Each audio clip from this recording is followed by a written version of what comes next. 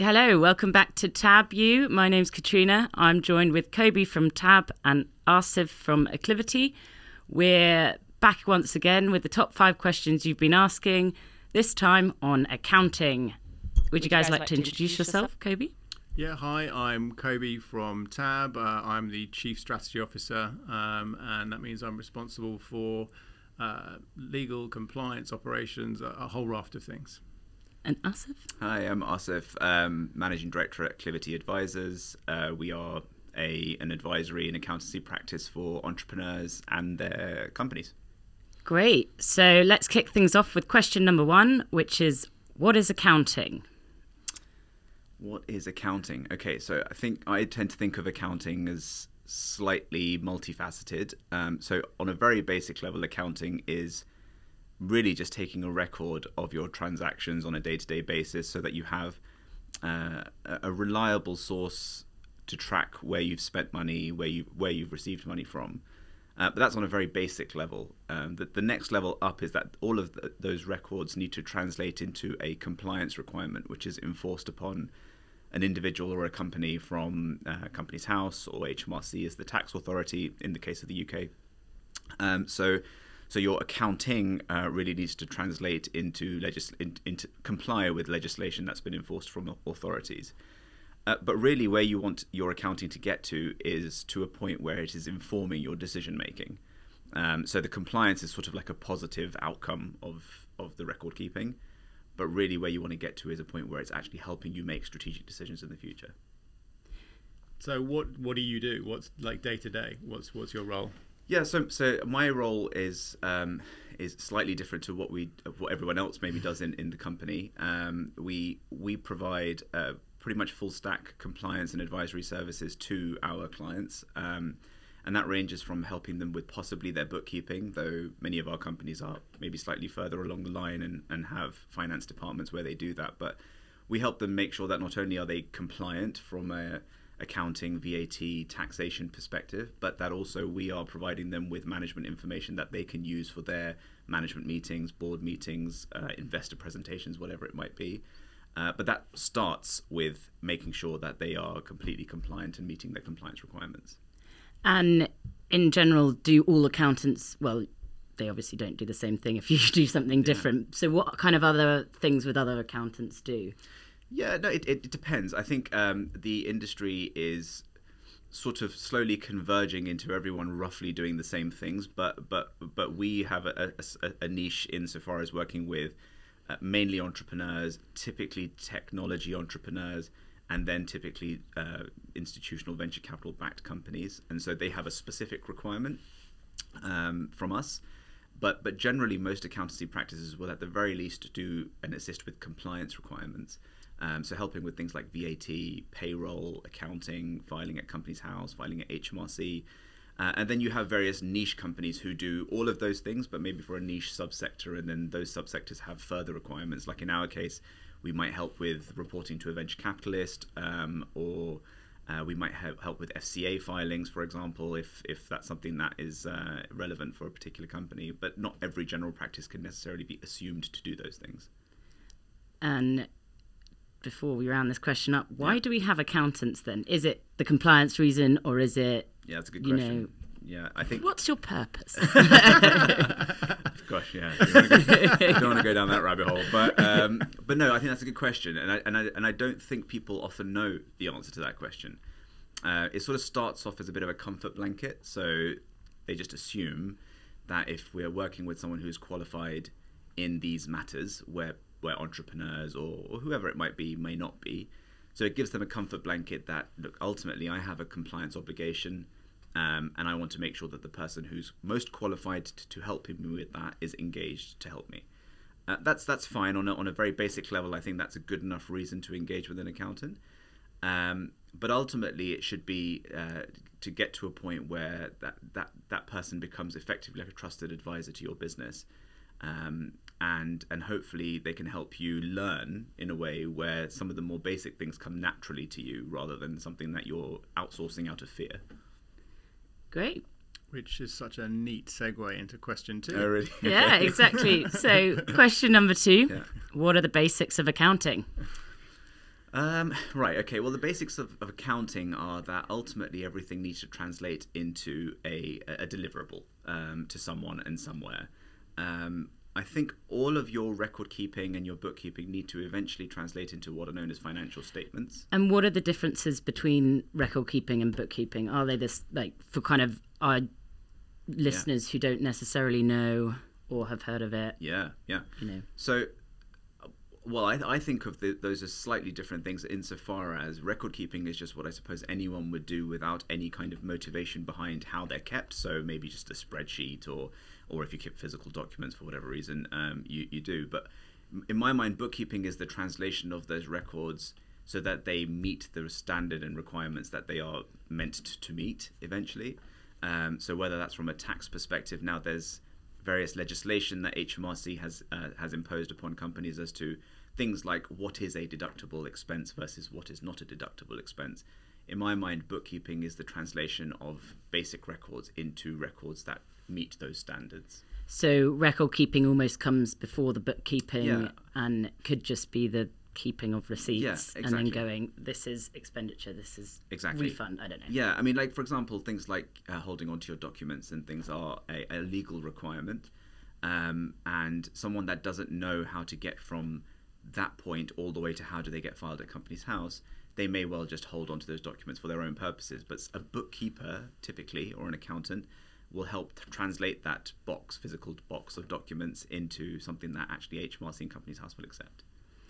And what are some examples of some basic terms or concepts that, you know, our listeners, you know, most of whom are investors, should be aware of? Yeah. So as I mentioned earlier, I think the ultimate deliverable for an accountant to produce is a set of accounts or financial statements. And financial statements on a very basic level are made up of what's known as a profit and loss account, which loosely translated is how much money did you earn versus how much expenses did you expend, and therefore what are you left with as a net position, a profit or a loss. Hence the name.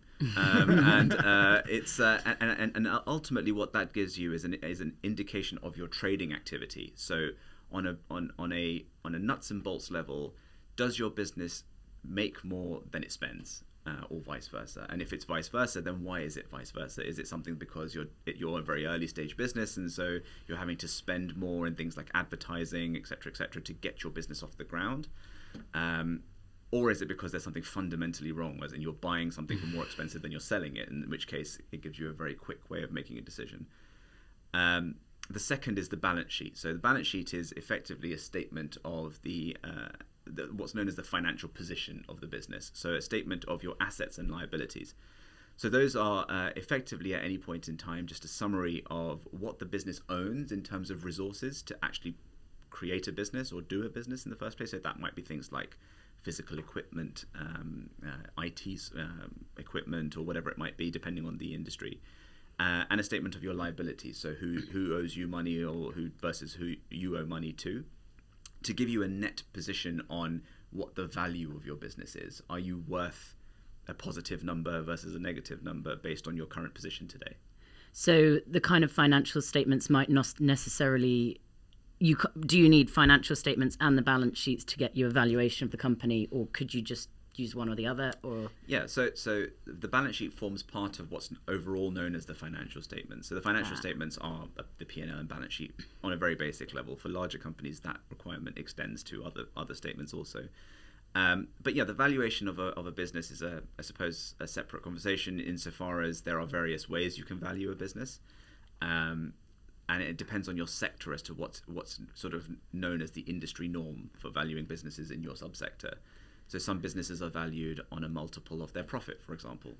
Some businesses are valued as a multiple of their revenue.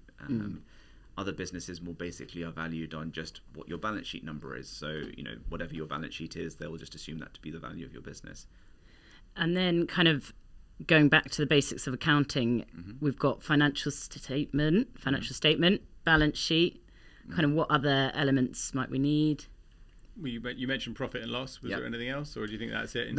So I mean, in terms of statutory requirements, those are really the only two that most small companies will be obligated to file. But for the most important statement that I think people should try and get comfortable with is what's known as a cash flow statement, which translates everything that's happening into your business with really how the cash is moving. So if I show you your profit and loss account, and earlier I mentioned, then that shows you effectively how much money you have made versus you've spent. That doesn't necessarily translate into how much cash has come in and out of the business as yet, because that is very largely dependent on how efficient you are as a business. So to give you an example of that, if I was to raise an invoice to you for £1,000, and I only spent £100 in whatever it was that was a direct cost in delivering that service to you, for profit and loss purposes, I've made a £900 profit, which optically is a pretty good situation to be in.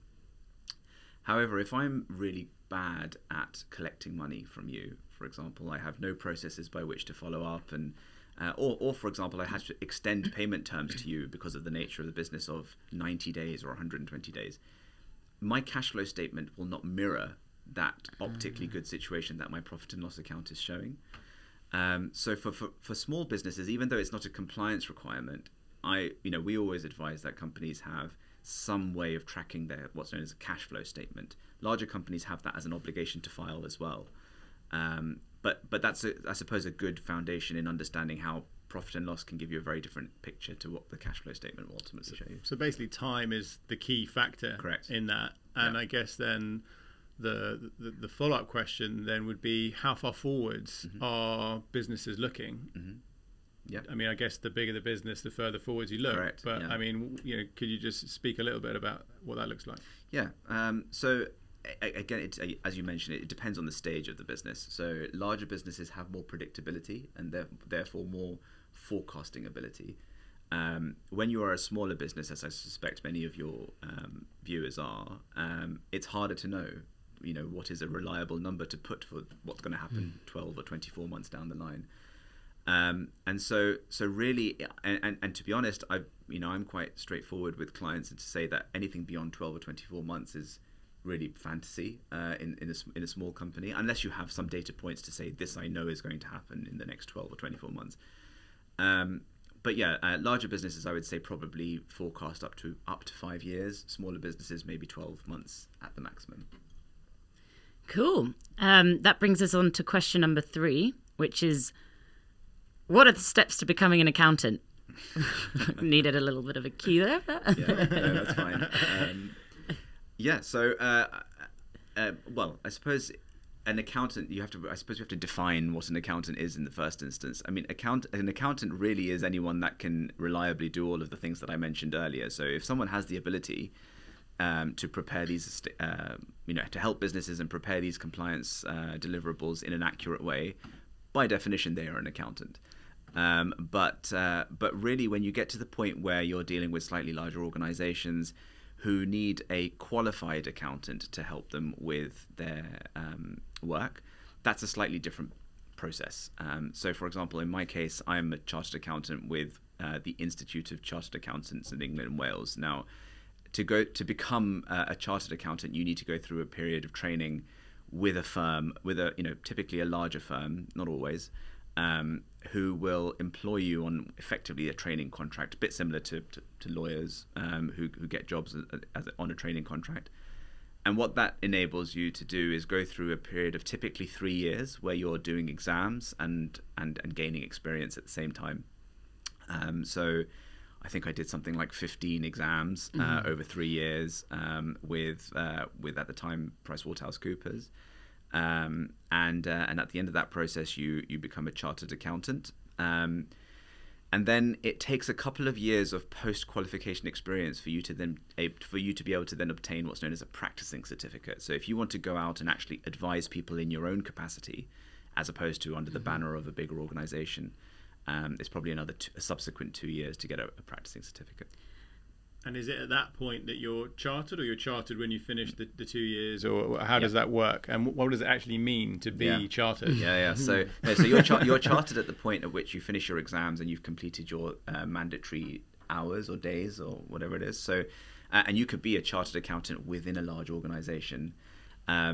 it's only at the point at which you have obtained the subsequent experience that you can then go and do that in your own capacity, rather than under the liability cap of a different organization. Understood. So, what does it mean to be chartered? That's an interesting question, and I'm not sure people normally find out when they're faced with a requirement for only a chartered accountant to be able to sign a particular document. But ultimately, I think where the chartered accountant label is landing is there is an element of trust that this person has gone through a certain level of experience and has to sign up every year to a certain minimum standard, at the very least, of a code of ethics and compliance requirements with their own institute, to say that they are, operating in a technically strong and ethical manner.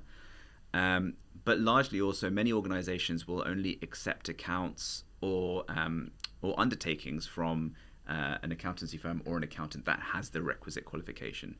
And so that's where that distinction between someone that is just very good at getting the job done versus someone that can do the same job but with a chartered banner. And do you need to? I've always thought accountancy equals maths, equals numbers. Guys, fall asleep. good So thing it doesn't. do you need to be good at maths to be an accountant? I mean, clearly no. But no, I think it's not so much maths that you need to be good at. I mean, I think in 2021 there's very little, I'd like to think, just physical maths that's being done by accountants. But you need to have an appreciation for how all the moving pieces work and connect to each other.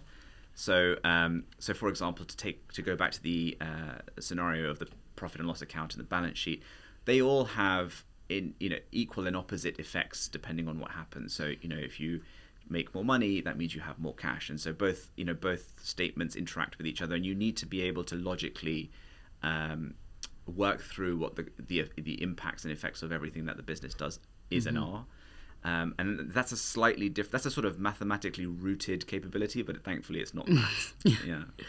And kind of a bit of an interesting question, I guess, is what's the most unusual thing you've come across when kind of looking at the books and doing the accounts? Have you kind of suddenly gone red flag, or oh wow, that's interesting, like £200 here? I don't know. Yeah, no, you do see I do see interesting things all the time, and it's all through various scenarios that people end up in with these interesting situations. But a lot of the time, for example, it's not always the client's fault where an interesting situation has created itself, because the legislation is not easy to navigate, and I have a theory that actually a lot of the reason that the industry is actually propped up is because of how complicated the system is to navigate through, which I don't actually fundamentally agree should be the case. But there are circumstances where, for example, people will receive an investment from an investor, and we will for the first time see that in their profit and loss account. So, for example, they will have treated that as income, as if it was the same as revenue from a customer.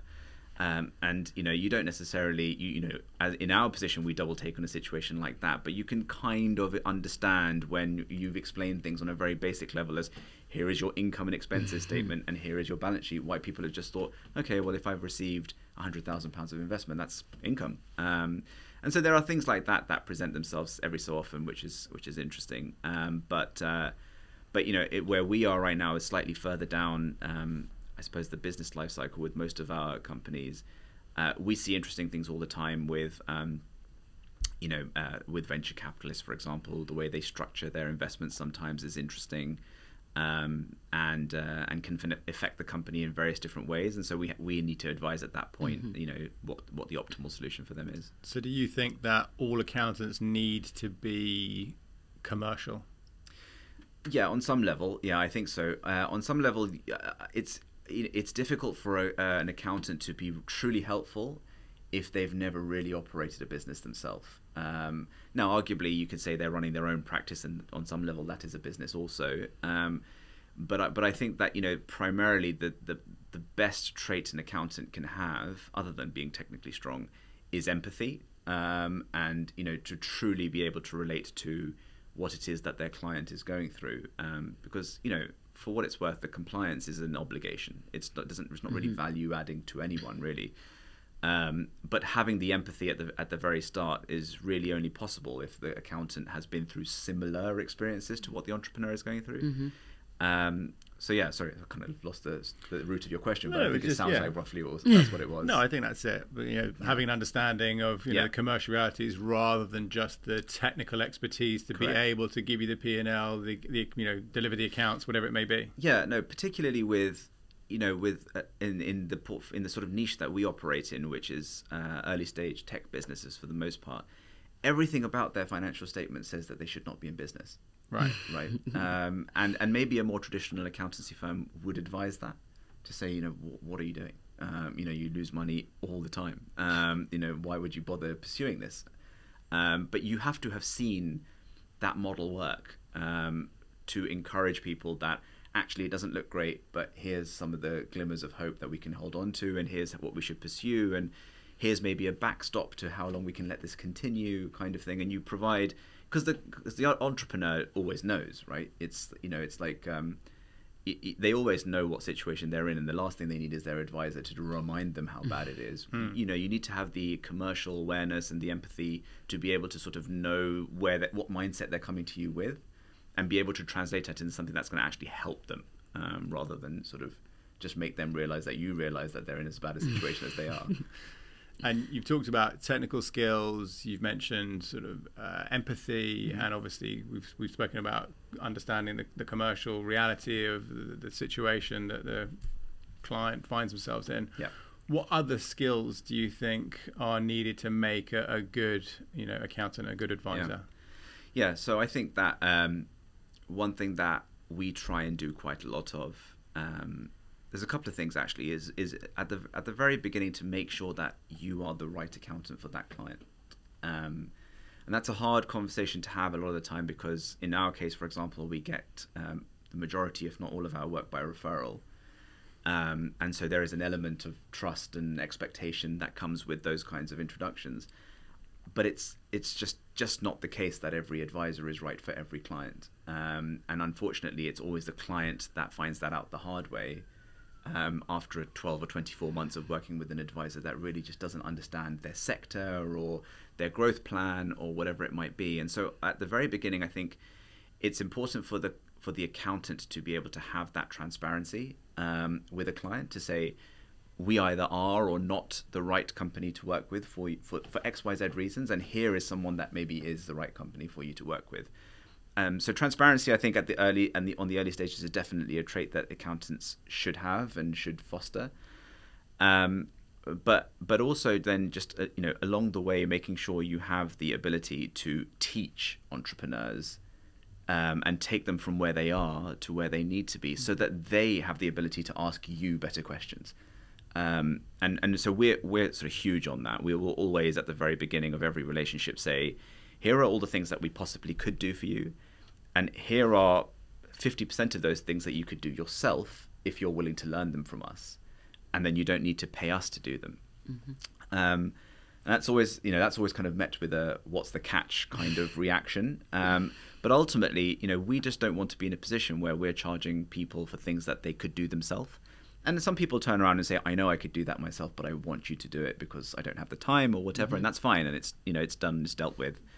But where clients have embraced that sort of mantra of working, instantly within 12 months, your relationship is just so much more value add, because, you're not wasting that airtime on talking about effectively basic things which really anyone could do. Yeah, because I was going to say that's quite counterintuitive for a professional services firm. You're not in the, forgive me for saying so, in the helping industry. Exactly. So obviously, like a doctor or a therapist, they don't want to see their customers again. Yeah. But I hear what you're saying, that if you can give them the basics, then you're not doing the basics, and then the stuff that you are doing is, as you say, greater value add. Yeah, and ultimately, it's just all about, you're really only ever going to get the questions answered for the questions that you ask, right? So if you are not improving your process by which you are asking questions, then really that's testament to, I suppose, what your journey is going to be like as an entrepreneur.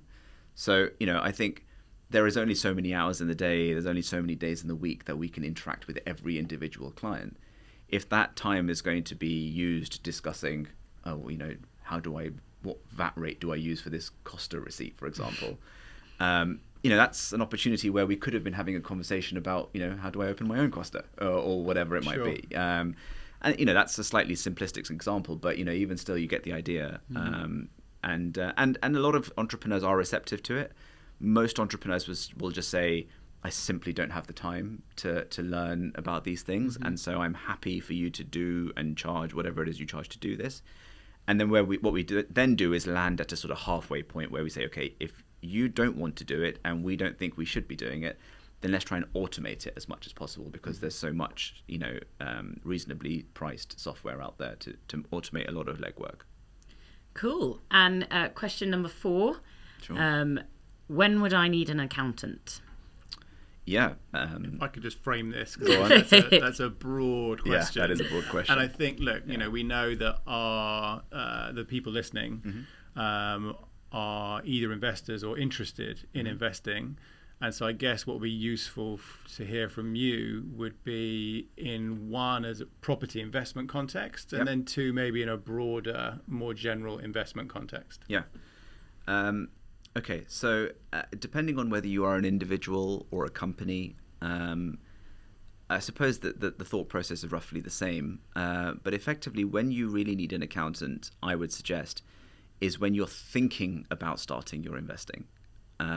And the reason for that is because it seems counterintuitive to engage an advisor when you've not done anything yet, because what do you really need advice on? But it's important to make sure that you don't end up starting something that becomes irreversible or becomes so inefficient that you've blown a lot of quite precious capital at that point. And to give you some examples of that, there are situations where, in a property context, people will buy a property, and they'll buy it maybe in their own names, and they will buy it with a view to building a property portfolio. And that may well be fine for their specific circumstances, but it's not the right and most efficient outcome for everyone. So whereas for the first individual, that may be the perfect structure, for the second individual, it may well have been a better idea for them to have purchased that property in a company, because of what their plans are, or because of whatever their structure is, and all of that sort of thing. Now, by the time they've bought that property, it now becomes almost not irreversible, but very expensive to fix that problem. So, it's useful to have some advice at that point. So I'm thinking about investing, or I'm thinking that I'm going to play out this strategy, or whatever it might be. On a more nuts and bolts level, you ultimately need an accountant when you need to begin declaring and filing income and profits and gains and whatever it might be. So for an individual, that will probably look like assistance with filing your tax return. So for calculating capital gains or calculating income on rental, whatever it might be. And tax returns are due by the 31st of January every year. So it makes sense to have engaged with an accountant beforehand to make sure that you have adequate time to get registered and all of those things. And for a company, again, you may actually even just start engaging with an accountant at the point that you want to set up your structure. So to conclude on that, I suppose the best way to think about it is it's probably earlier than you would have expected to. So if you feel as though you're about to embark on something, it's always useful to get that advice early. And would there be any differences? So, lots of our listeners will, have some spare capital and be thinking about investing. They might be looking at some TAB products, which is, the equity or the debt. They might be looking at doing a property investment themselves. Other people might be looking at, the stock market or, another sort of financial product that's not property based. Are there key differentials when you're looking at those different types of investments when it comes to speaking to an accountant? Yeah, I think there can be. So if you are a property investor, I think it's almost worth speaking to an accountant that has property experience, because it's a topic on its own. There are structuring strategies that not every accountant will be familiar with. And similarly with if you're investing in equities or cryptocurrency or whatever it might be, not every accountant will have seen or had much experience in efficiently advising. I mean, they'll help you say, ultimately, I've deduced you need to file a tax return, and every accountant can do that. But truly, where you're looking for advice, it's worth going to an accountant that has sector knowledge of that specific industry. Cool. And going into our last question number 5 is, what information do I need to provide an accountant? Okay. Let's say I've got you in at the right time, just early enough. There's a couple of months before my tax return is due. Right. So is that long enough? Yeah, that's well. Typically, it can be fine. Depends on how complicated your tax return is, but Very. But essentially, you need to provide your accountant for tax return purposes with a summary of all of your income and expenses and any profits or gains you may have made across all of your involvements. So, if you're running all of these things concurrently, so you may have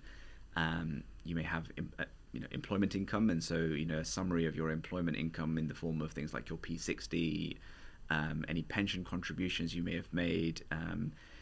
And then alongside that, where you have made extra income or gains, you need to have a summary of exactly how much income you made, what the direct costs against that income were, and if you have things like equities and you've bought and sold shares or you've bought and sold properties, you would need all of the details surrounding those transactions. So how much you purchased those things for, how much you sold them for, what the costs were again associated with those.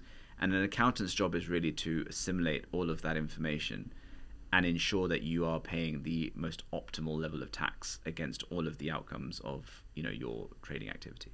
And how angry would you be if I just printed out 34 pages of my bank account and said, here you go? Yeah, that probably wouldn't work for us. At the very least, at the point at which we engage, we'll always sort of advise clients as to how we would like to see their documents at the end of the year.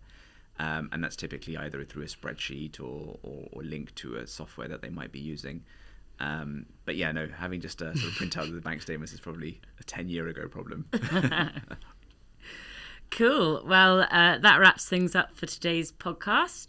Thank you, Kobe and Asif. Thank you. It's been really good to have you on. Hope you've enjoyed it, and I hope our listeners have found it useful. Don't forget to subscribe, like, and share. And next time we'll be talking about care homes. See you then.